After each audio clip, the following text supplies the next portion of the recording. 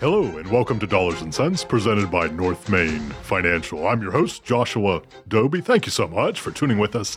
And I can't call it the new hour anymore. I love it. I love this 4 o'clock hour. You may be winding down if you got a more traditional 9 to 5, or you maybe well, don't wind down yet. You're getting paid for this hour. Don't slow down yet. You still got some sprint, but we'll take you home here as we get into the 4 o'clock hour here on Dollars and Cents, presented by North Main Financial. Thank you for tuning in. Thank you for listening. Thank you for being on the socials. We're on all of them. Boy, if you're connected to anything except YouTube right now, right, Commander? Okay, so not on YouTube, but on all the other ones right now. LinkedIn, Twitter now called X, Facebook, all that kind of stuff. You can connect with us on the socials, wsinews.com. You can also connect with us on there as well through the streaming. We got all kinds of options there. And of course, if you're more traditional like me, 105.9 FM on the dial. Thank you so much for tuning in. You know, as a previous listener on Dollars and Cents here, we're talking on any number of subjects. And often we're looking at things macro. We're looking at big things. We're looking at worldly, global kinds of things. We're doing that intentionally. We're going to do that again some here today for all the obvious reasons. But in doing so, again, as we're looking at those kinds of things, and especially as we break them down to a micro level, that we're not intending any of that to be a specific recommendation for you.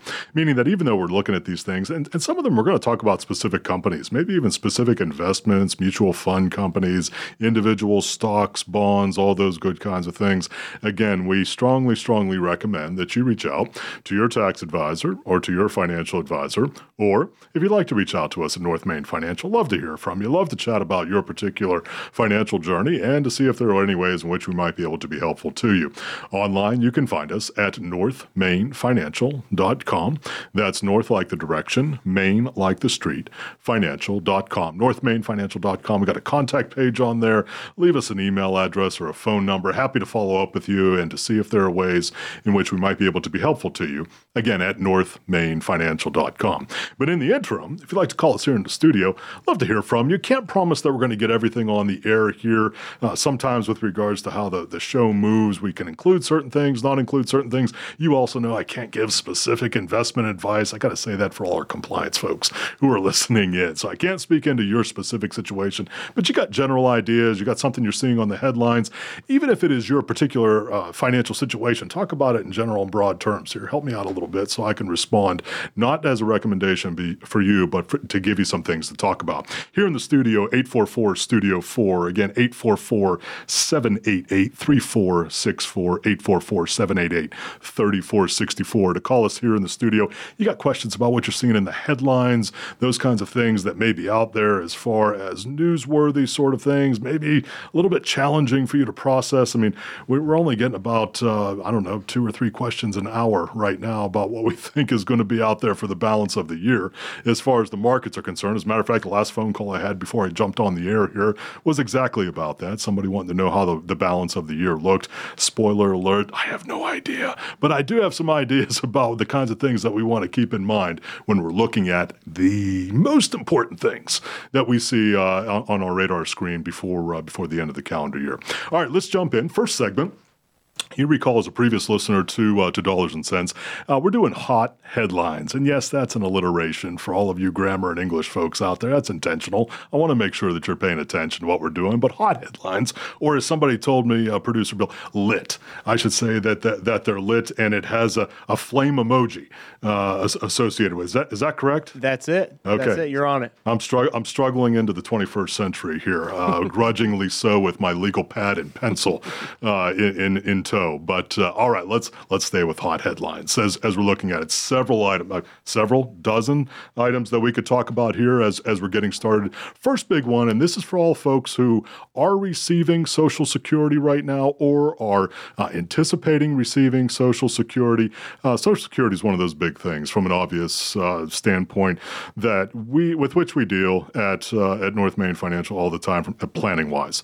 right? I mean, if we're looking at it, we're anticipating that kind of income, depending upon when we're taking it, what's a good time to take it, should we delay, should we defer, should we take it, then pause it, then start it again, and then all things that have to do with divorce and with spouses passing. A lot of moving parts there. Actually, a little bit of a teaser here. We're going to be talking about that in the What to Know segment here a little bit later on in the show. Hang around for that. Social Security is one of those big ones that we talk about often. But from a newsworthy standpoint, the hot headline just came out from Social Security Administration. The anticipated cost of living adjustment here for calendar year 2024. So when I say what I'm going to say next, this actually doesn't kick in until January. But this is the time of the year, coming into mid-October, when we hear from the SSA or Social Security Administration about the anticipated cost of living adjustment or increase to Social Security here in the coming year. 3.2%. 3.2% is the cost of living adjustment that we're anticipating here for January.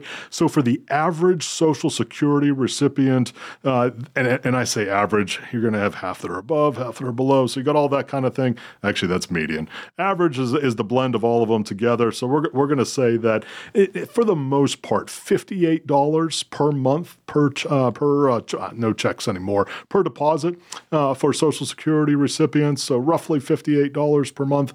Again, 3.2%. So not nearly the same kinds of increases that we've seen here for the last 2 calendar years. But remember, these last 2 calendar years, we've been in a space of relative high or hyperinflation, at least compared to our historical norms. So we're getting a little bit closer because of the actions of the Federal Reserve and a number of other factors in our economy.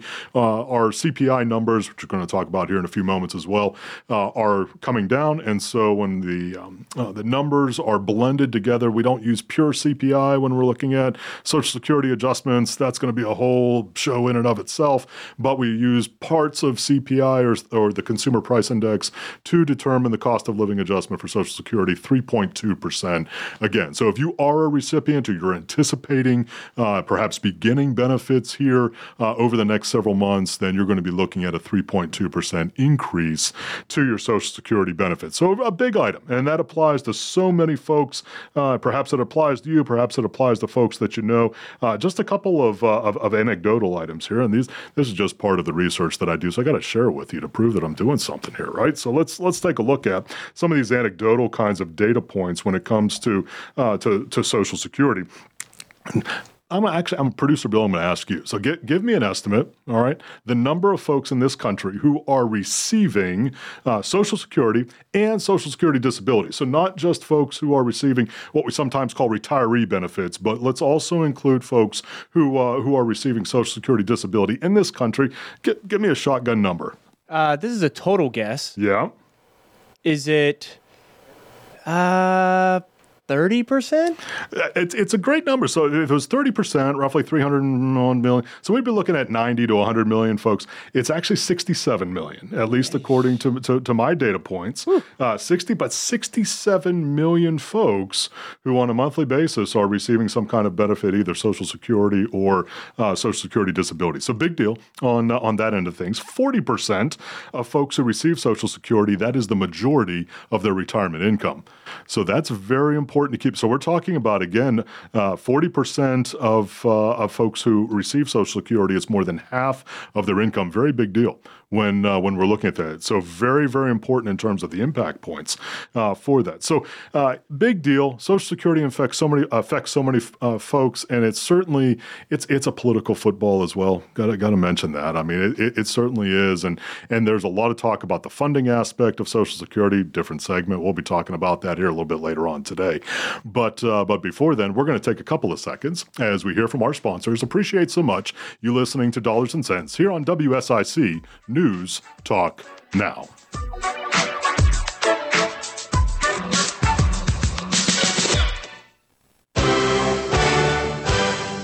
Hello and welcome back to Dollars and Cents presented by North Main Financial. I'm your host, Joshua Doby. Thank you so much for hanging with us into the second quarter. Football reference. We're in football season. You're going to catch that with some regularity.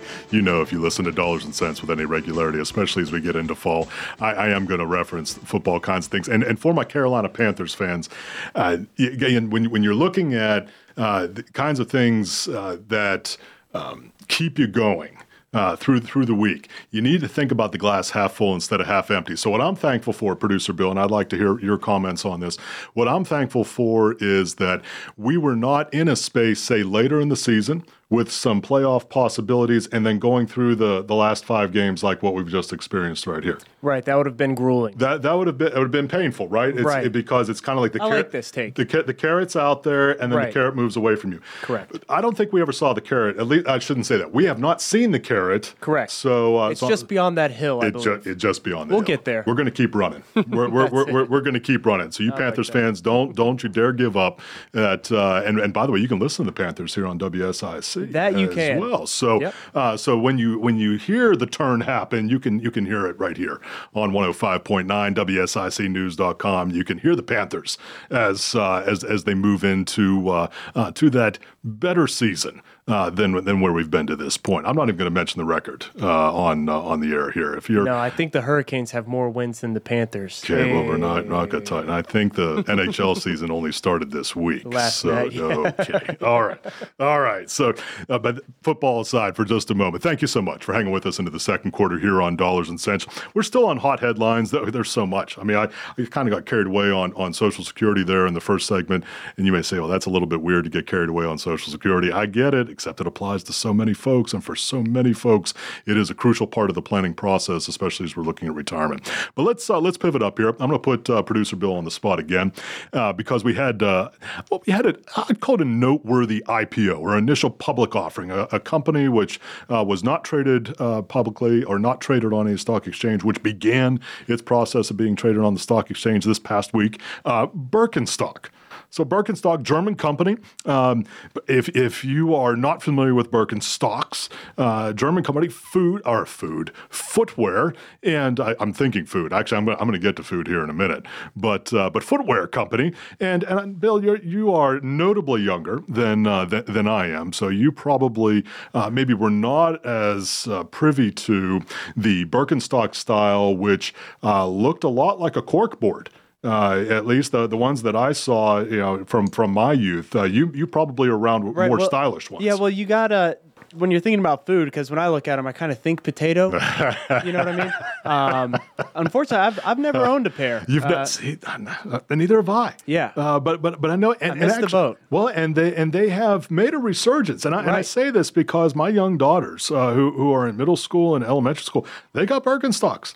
I mean, now they don't look like the Birkenstocks that I remember from 35 years ago that I recall. I mean, they are quite a bit. They have a signature style about them, but they don't look the same. They do look a little bit more stylish. Yeah, I'm always a season or two late to the trends. I'm at least. I still have my aviator sunglasses from not this most recent trend cycle, but when Tom Cruise did the first Top Gun movie. First one. Yes. I'm not going to say how long ago that was. Let's say that was more than a couple of years ago, and I held on to them long enough, and here they are back. There are some listeners saying there was a first Top Gun. Did we just see Top Gun? No, there was one a long time before that as well. I know Tom Cruise hasn't changed. He still looks the same as he did in the first one, but for the rest of us, we may show a few years. So Birkenstock IPO out there, and one of the interesting things, anecdotally, to note about it, but this comes into the dollars and cents idea, definitely, and this speaks to where the market is, I think, a little bit right now as well. It wasn't all rainbows and daylilies for Birkenstock coming public, meaning that usually there is a significant amount of optimism, and in many cases, not all, as we're going to talk about here in the next few moments, in many cases, as a stock comes public, especially if it's more well-known, especially if it's one that garners a lot of attention, there is a lot of buying pressure in a positive kind of way, meaning that a lot of folks want to get, quote, in on it, and we've seen that here over the last couple of weeks. We've seen ARM Holdings, the semiconductor company. We've seen with Instacart, the grocery delivery service, which has come public here. We've seen those kinds of things where there's been, at least initially, some intensity, but like with ARM Holdings and like with Instacart and now like with Birkenstock, faded fairly quickly. Actually, if you look at Birkenstock specifically for this week, the current trading price is below where the IPO price was, meaning where it initially started to trade, which is a little bit unusual, but can be indicative of a little bit. It's one variable in a very long algorithm, but it's one variable to indicate a little bit about where the market is right now, and specifically that it may not be as hot or as intense as it has been. So it's a very interesting phenomenon to see, and certainly we're going to be watching that kind of thing because, like while we said, it's not the only variable in the algorithm of the where is the market right now question, but it definitely is something that is indicative of at least buying intensity on some of the more popular names. So we're going to be watching it. Doesn't mean Birkenstocks are bad shoes, not saying that at all. Like I said, producer Bill and I don't even own a pair, but it is, when we're looking at dollars and cents, it sometimes is an indication, not the only, but an indication of where things are right now. All right, pivoting on the hot headlines end of things, want to give you one that's a little bit more academic, but is absolutely impactful on our day-to-day lives, especially as we're thinking about how we spend and where we spend and how expensive things are. I'm going to come into the inflation data, and it's because we received updated figures again today from the U.S. Bureau of Labor Statistics with regards to unemployment, and then also from Treasury with regards to CPI. And so we got CPI, or Consumer Price Index, one of the most often used metrics for what we commonly call inflation here in this country. 3.7% year over year, 3.7% year over year in terms of inflation increase, or the increase in the pricing cost of living, if you will, here on a year-over-year basis. Now, if you've been listening to us here on Dollars and Cents with regularity, you know that that number has been significantly higher here over the last several months. It is definitely starting to pull back, so we're starting to see that in parts of the economy. Now, you may look at some things, and I'm going to bring up a couple of things here where I see just continued increasing price intensity, and that has to do with travel. So if we're talking about airline tickets, hotel costs, those tend to be, or at least in my experience right now, are significantly higher than what we're showing in terms of the inflation numbers, like 3.7%. If we're looking at things like the cost of more, let me say, discretionary sorts of purchases. So if it's dining out kinds of things, restaurant costs, we're seeing significantly higher increases in terms of costs there as well. Concert tickets. Now, I can't use Taylor Swift as a legit. I'm just going to say Taylor Swift's name a couple of times here, because apparently if you have any even remote association with Taylor Swift, it automatically means economic success. At least that's what some folks are telling me. Producer Bill, I mean, are you a Swiftie? I guess I should ask that first. Or I guess I need to be. She is lit. She is lit. She's lit with the fire emoji. Yes. Okay. Okay. A few fire emojis. I mean, but it's true. I mean, if you look at this tour, so let's curb it in here to a dollars and cents idea. If you look at this tour, this concert tour on which she was, literally there was so much economic impact that it affected our country's GDP. Meaning our gross domestic product. I mean, we can ascribe a tenth or so of GDP growth. No, really. And it's not just the ticket costs. It's the hotel expenditures. It's the flights. It's the food. It's the other entertainment. And apparently there is a, how can I say this in the best ways? There is a dressing up process that goes along with it as well. So we wear, can I say costumes? We wear certain garb. You got to throw on your Birkenstocks and get your lit outfits on.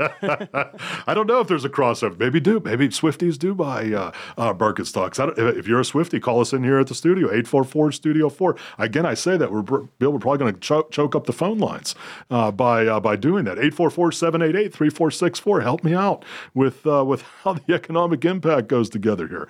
But with regards to inflation, I mean, those kinds of things, we're seeing significantly higher increases in inflation in certain areas. And so when we say 3.7% year over year, you may be saying, well, my costs have gone up a lot more than that. My rent has gone up a lot more than that. Certainly with regards to mortgage expenses or living expenses, those have gone up significantly higher than that year over year. And that would all be true. So we're looking at a very broad-based, very average kind of number. And we're putting that together, again, in a very general kind of space. But it is to say that at least with regards to the largest metrics, that it is not as intense as it was here 3, 6, 9 months ago. And that has been the specific intent of the Federal Reserve, meaning the primary reason why they're raising rates is because they want to curb inflation. And then specifically, which is something that runs hand in hand with that, which is how you curb inflation, is to curb demand. And we're starting to see that. Now, what does that mean in terms of a go-forward kind of space? Well, I'm teasing you a little bit here. You're going to have to hang around to the fourth quarter for me to talk about what that's going to mean market-wise from our perspective here at North Main Financial. But definitely there is a noticeable impact. And we're starting to see those kinds of things. One additional data point anecdotally with regards to that, one of the things that we watch at North Main Financial are shipping costs, meaning container costs. What does it cost to move a container of goods, a shipping container of goods, generally speaking, across the Pacific Ocean? Now, there's many that come across the Atlantic as well, but the Pacific is really the thoroughfare for that kind of thing. So we watch what the average cost is for shipping containers. So when goods are produced in Asia and they're being shipped over to the West Coast, what does it cost, for generally speaking, to move a container like that? We're seeing costs for those containers fall pretty significantly. Actually, by a couple of metrics, more than 30%, or about a third of that cost has come off. So when we're looking at that kind of thing, then we start trying to draw correlation points. Does that mean that demand is slowing? It may be for certain things. Of course, not everything goes on a container, but a lot of things do. Certainly in our consumer-driven economy, a lot of things do. We're looking at the Christmas retail season coming up here. Does that mean that the Christmas retail season is going to be a little bit lighter in terms of demand, meaning are retailers being a little bit more conservative in terms of the goods that they're having produced to be brought over here for the Christmas retail season? No way to know that with any certainty right now, but those are the kinds of things that are sitting on our radar screen. Because as we've talked about, almost ad infinitum here on dollars and cents, we are between 2/3 and 3/4 a consumer-driven economy. So it's a big deal. And we're watching very closely for what that may mean for the Christmas retail season, because, again, that tends to be an indication about where the consumer is. Well, friends, thank you so much for hanging with us in the first half here. Coming back with the second half.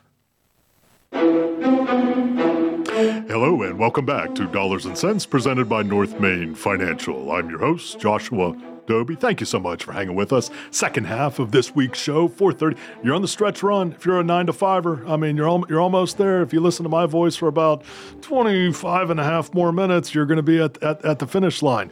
So it's a good way to end your day. At least I think so. All right. Obviously, I'm very biased in saying that to you. But thank you so much for hanging with us into the second half again of Dollars and Cents presented by North Main Financial.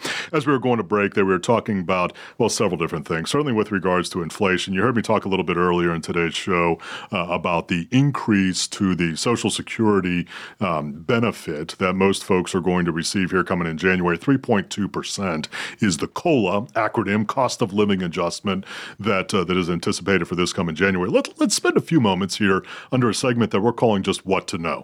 And it sounds maybe a little bit elementary, a little bit generic, but these are the kinds of things that impact so many folks. We've talked about 401ks, we've talked about savings plans here. Today we're going to talk a little bit about Social Security. Now, in talking about Social Security here, because I'm going to dovetail this into one segment, in talking about Social Security, I got to give you a big caveat first. There are a lot of nuances to Social Security about how to make choices, about how to understand that some of the choices that you make with regards to Social Security are irrevocable. Others are revocable, meaning that you can start and pause some things. So there are some significant points that you need to keep. I mean, there are attorneys who primarily only work on Social Security or Social Security disability kinds of cases. So it's huge. So I am not an attorney. I need to make sure that this is not legal advice. This is certainly not a recommendation for you. But I just want to talk about in some broad brush kinds of terms about Social Security because it dominates our planning at North Main Financial, and for the obvious reasons. Right? I mean, if we're looking at our income sources in retirement, understanding how much Social Security we might be able to collect and when we might be able to collect it and what the impacts are of working, meaning of working in retirement and how much you can work and not affect your Social Security benefit. There's a lot that goes into this. So in no way what we're talking about here is this going to be comprehensive, but I just want to give you some mile markers or just some data points to keep in mind, especially if you are one who is looking at retirement retirement and not quite there, because that's really where this applies. If you're in retirement, you've made your choices with regards to Social Security. Most of what I'm going to talk about here for the next couple of minutes is not going to apply directly to you. But when we're looking at folks who are, and we're sitting with folks and we're working with folks who are looking at retirement and how to make those kinds of choices, here are some of the things that we keep in mind. First thing I want to make sure about what you're aware. You can always go to ssa.gov and type in your information. ssa.gov is the official website for the Social Security Administration, ssa.gov. You go on there, you enter your information, you can get your estimates, you can get your projections. Certainly if you're close to retirement, those numbers are going to be pretty tight to what you may receive. If you're a little bit further away from retirement, they may change some depending upon your income situation between now and that time when you actually claim your benefits.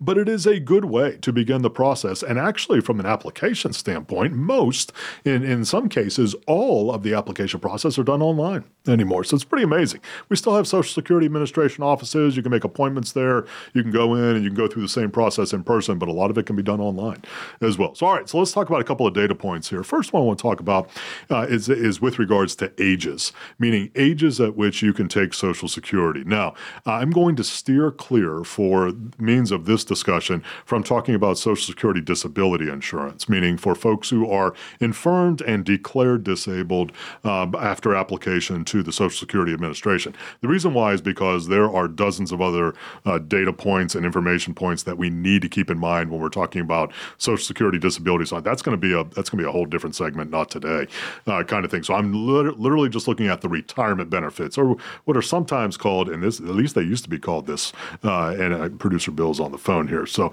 but they used to be called old age benefits. I'm not going to say that any more than the one time I just said it right there. But it does have to do with retirement.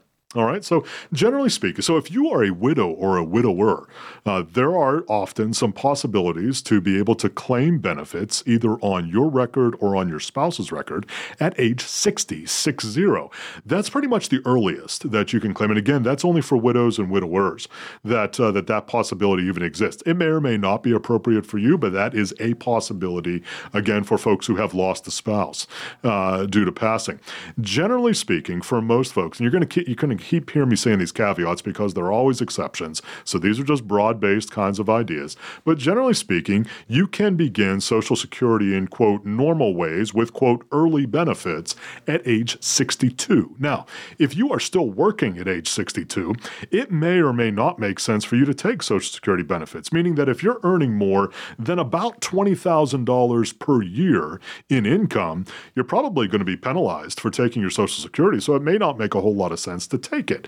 However, if you are still working and earning less than $20,000 per year, or if you are earning if you are not earning anything, meaning all of your income is passive at this point, then it may make sense to consider looking at taking Social Security once you get to age 62. Now, a very common question that we get, and it happens literally all the time, well, wouldn't it make sense for me to wait to take my Social Security benefits, because the longer that I wait, the higher the monthly benefit is going to be?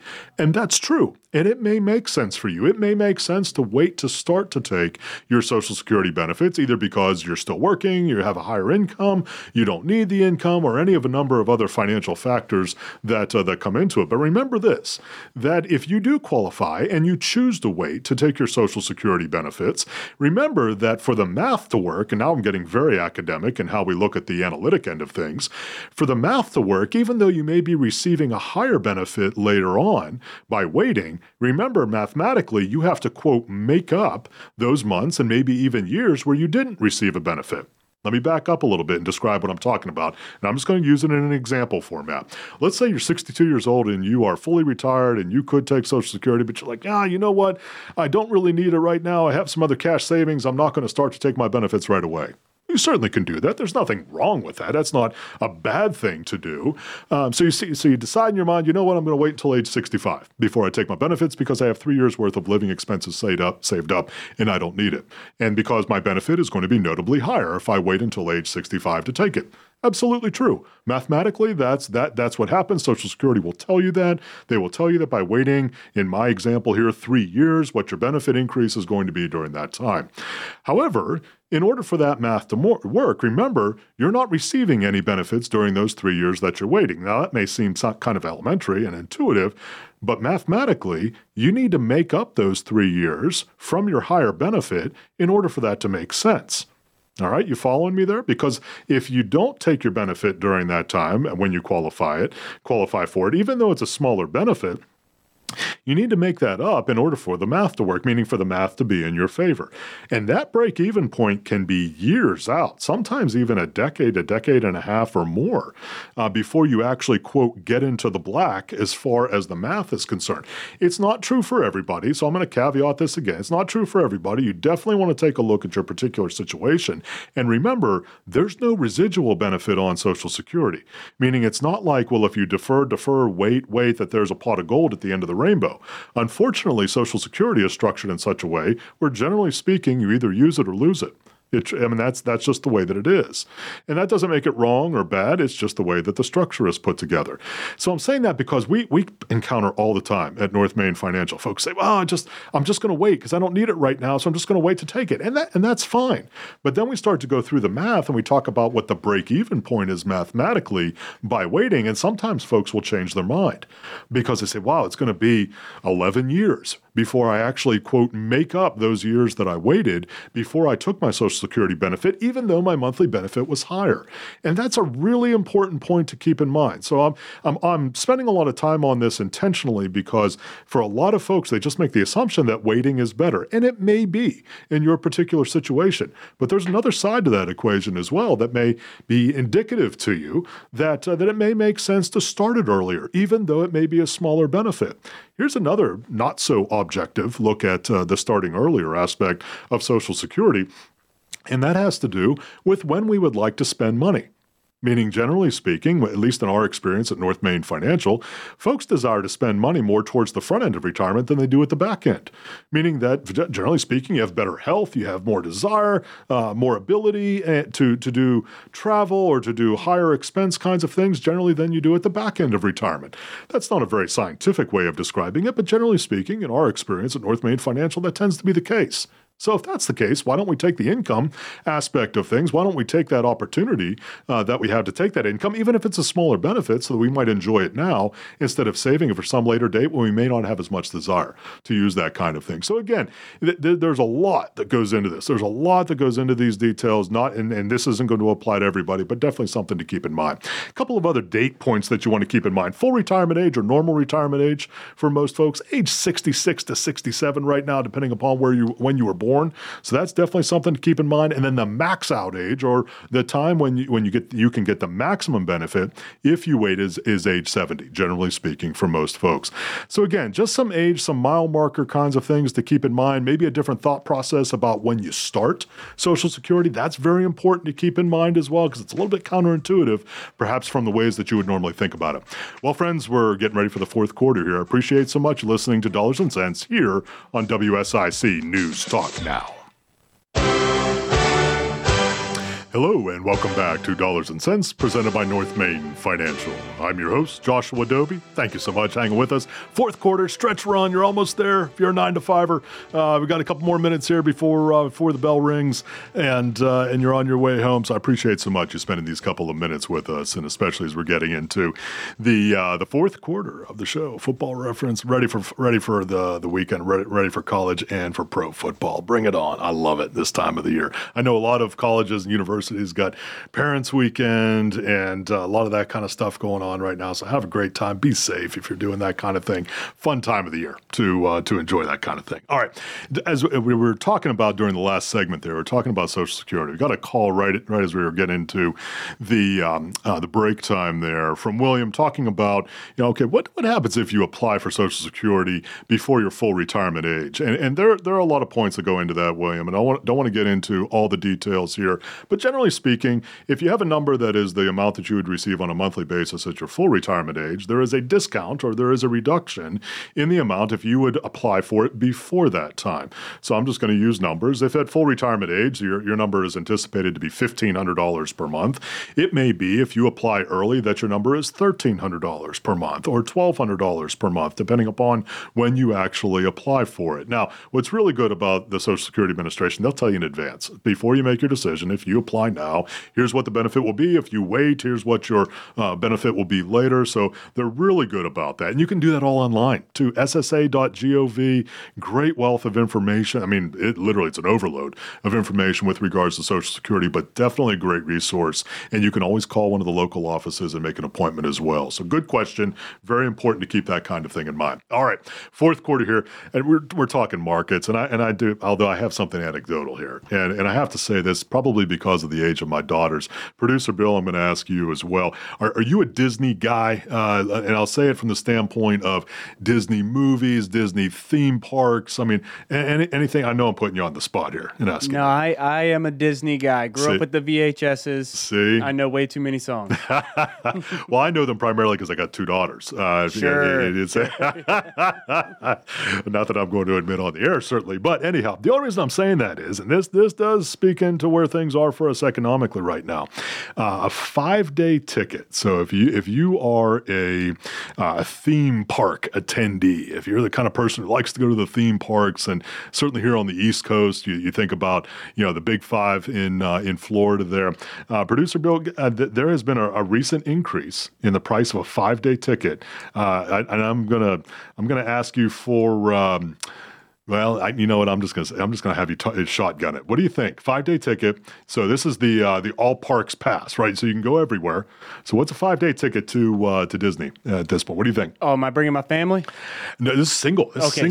Single ticket. 5 days. One ticket, 5 days. And I can go everywhere on the park. You can. I can eat everything. Well, the food not included. So okay. this is just to walk in. So for 5 days, my ticket is it over $2,000? It's not. Okay, all right. I was about to say it cannot be over $2,000. It can't be. So this is just entry. Now, it very easily could be that when you count, because I'm not counting hotel, I'm not counting food. I think I've just seen the videos of people's bills when they after they. It's unreal, and a lot of those places, and I'm not speaking badly about Disney or that Disney's a bad investment. I'm not saying that. I actually may think Disney's a good investment after what we're talking about here, but it can be that because a lot of them have minimum nights, meaning if you go, you got to stay 2 nights or 3 nights, kind of thing.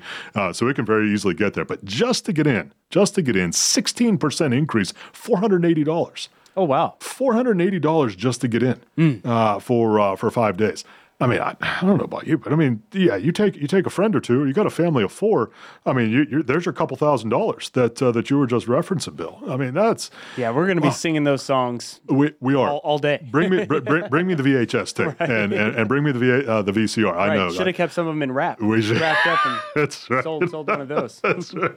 I'm sure they're probably vintage now. They're probably sitting in museums somewhere, or they're probably being traded. They're probably a commodity at this point. But so very, very expensive. 16% increase. I mean, that's huge. And again, I'm not saying that to speak poorly of Disney or anything like that. It's just they've announced that's what it's going to be. So going to be very interesting to see. Disney has definitely seen some softening in their movie production and streaming services in terms of the folks who are attending their movies, just from the normal numbers, and then also the folks who are signing up for Disney Plus and their other streaming services. So it's going to be very interesting to see how that balances out, and certainly as a publicly traded company, we'll be able to track it.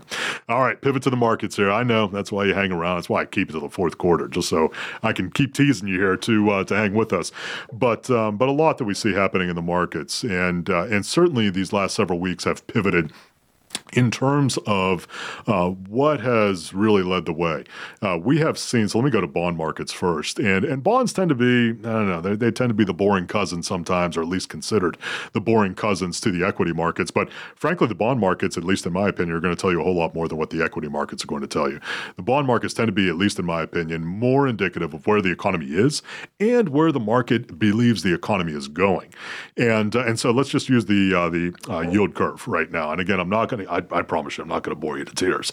But what we have seen is a shift in the yield curve. You've heard me talk about the yield curve where it has paid you more to have shorter duration CDs and bonds here over the last year and a half or so instead of going out longer. So actually paid you more per year to have a 1 year or 2 year bond than if you would get a 10-year, 20-year, or 30-year bond per year.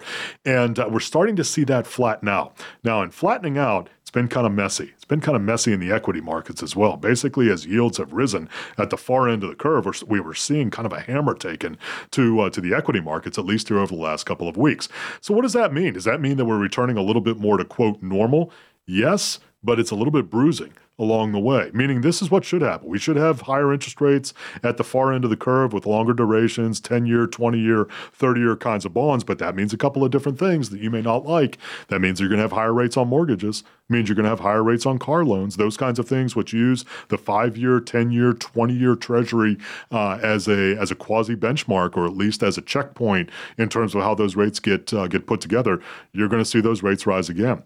So we're watching that very, very closely. Is that going to indicate a slowdown as far as our economy is concerned? Are we going to start to see things really cool off? Does that mean that there's going to be less intensity or less appetite, I should say, for buying equities or buying stocks as well as folks kind of pull in the reins and really get more conservative? Don't know at this point, but that's definitely something that we're watching here. You've heard me allude to the Christmas retail season, I know, several times, not only today, but in previous shows here recently on Dollars and Cents. And we're watching that very closely because an indication that comes out of the Christmas retail season is very strong with relationship to the consumer. And the consumer, as you know, 2/3, 3/4 of our economy. So very, very important for us to keep in mind what the consumer is doing. If the consumer is starting to rein it in a little bit, and it could happen, there are several macro factors out there. Interest rates, yes. Higher rents, yes. Federal student loans coming back online in terms of payments owed, yes, definitely huge. And we haven't seen that impact yet. I mean, we haven't really felt that or understood what that is doing to curb the spending appetites. I mean, one of the reasons why I brought up Disney at the front end of this segment is that going to affect Disney? So now is it possible that they've raised their prices at a time when folks are going to be not only less inclined to go, but less able to afford to go? I don't know. And again, I don't want to draw out just a unilateral or a linear kind of scenario and say, well, this is obviously what it's going to be. No, these are just items to keep in mind because we also have some very positive things that are in the marketplace right now. We still have very low unemployment, which is good and not good. Not that I want anybody not to have a job, but it tends to be a good, not good indicator, meaning with regards to the overall economy.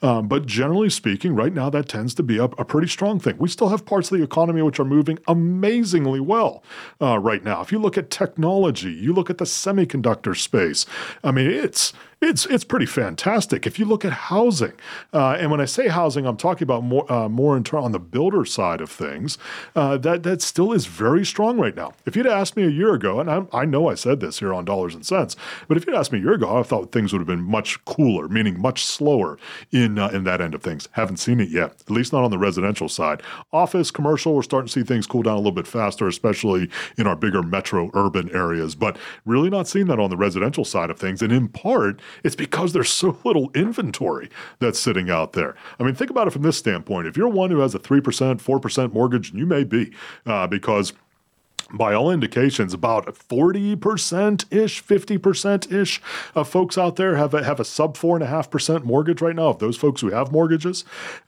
You're not going to give that up very willingly for a 7.5% or 8% mortgage if you don't have to. So we're starting to see that end of things cool down a little bit, where folks who have discretionary ability to move housing not doing as much. But what that does is it crimps the supply, meaning there are just not as many houses that are up for sale. I mean, I've talked with any number of mortgage brokers, real estate brokers. The Chief Justin here, he's very closely connected to the real estate market as a real estate attorney and investor. And I mean, there's just not a lot to buy out there. there. So even though there may not be as many buyers out there, of the ones who are looking, there's just not as much through which to search. So it's presenting this very interesting kind of space right now, which at least to this point has been very sustaining in the marketplace. And certainly from my standpoint, I hope that continues to be the case because real estate, especially here in the Lake Norman region, real estate drives a lot of things, drives a lot of revenue, drives a lot of tax revenue. It's good for the county. It's good for the state in terms of transfer taxes, all those things that are associated with the real estate business, that it's a very big deal. So I hope that continues to be the case. Well, friends, we're rapidly approaching the end of this week's version of Dollars and Cents. We're going to do a lightning fast recap here. A couple of anecdotal things. All you Birkenstock wearers, now you can go buy the stock itself. It's traded publicly now. You want to go buy a share of Birkenstock, you can do it. You can even do it at a discount relative to where it came out on the market here. It's not a recommendation to buy, sell, or hold it. Just want to make you aware of it. All right. Social Security, big deal, big planning item. A lot of decisions to make when it comes to Social Security. You want to make sure that you understand all the details associated with your particular space before you make those kinds of big decisions. And then with regards to the markets, got some headwinds, but we want to make sure that we're paying attention to all the factors as we're making decisions. Friends, thank you so much for tuning in to this week's Dollars and Cents. I'm Joshua Dobie, and I'll see you soon. The new 105.9, 100.7 WSIC, Statesville, W290DK, Mooresville, Lake Norman, North Charlotte.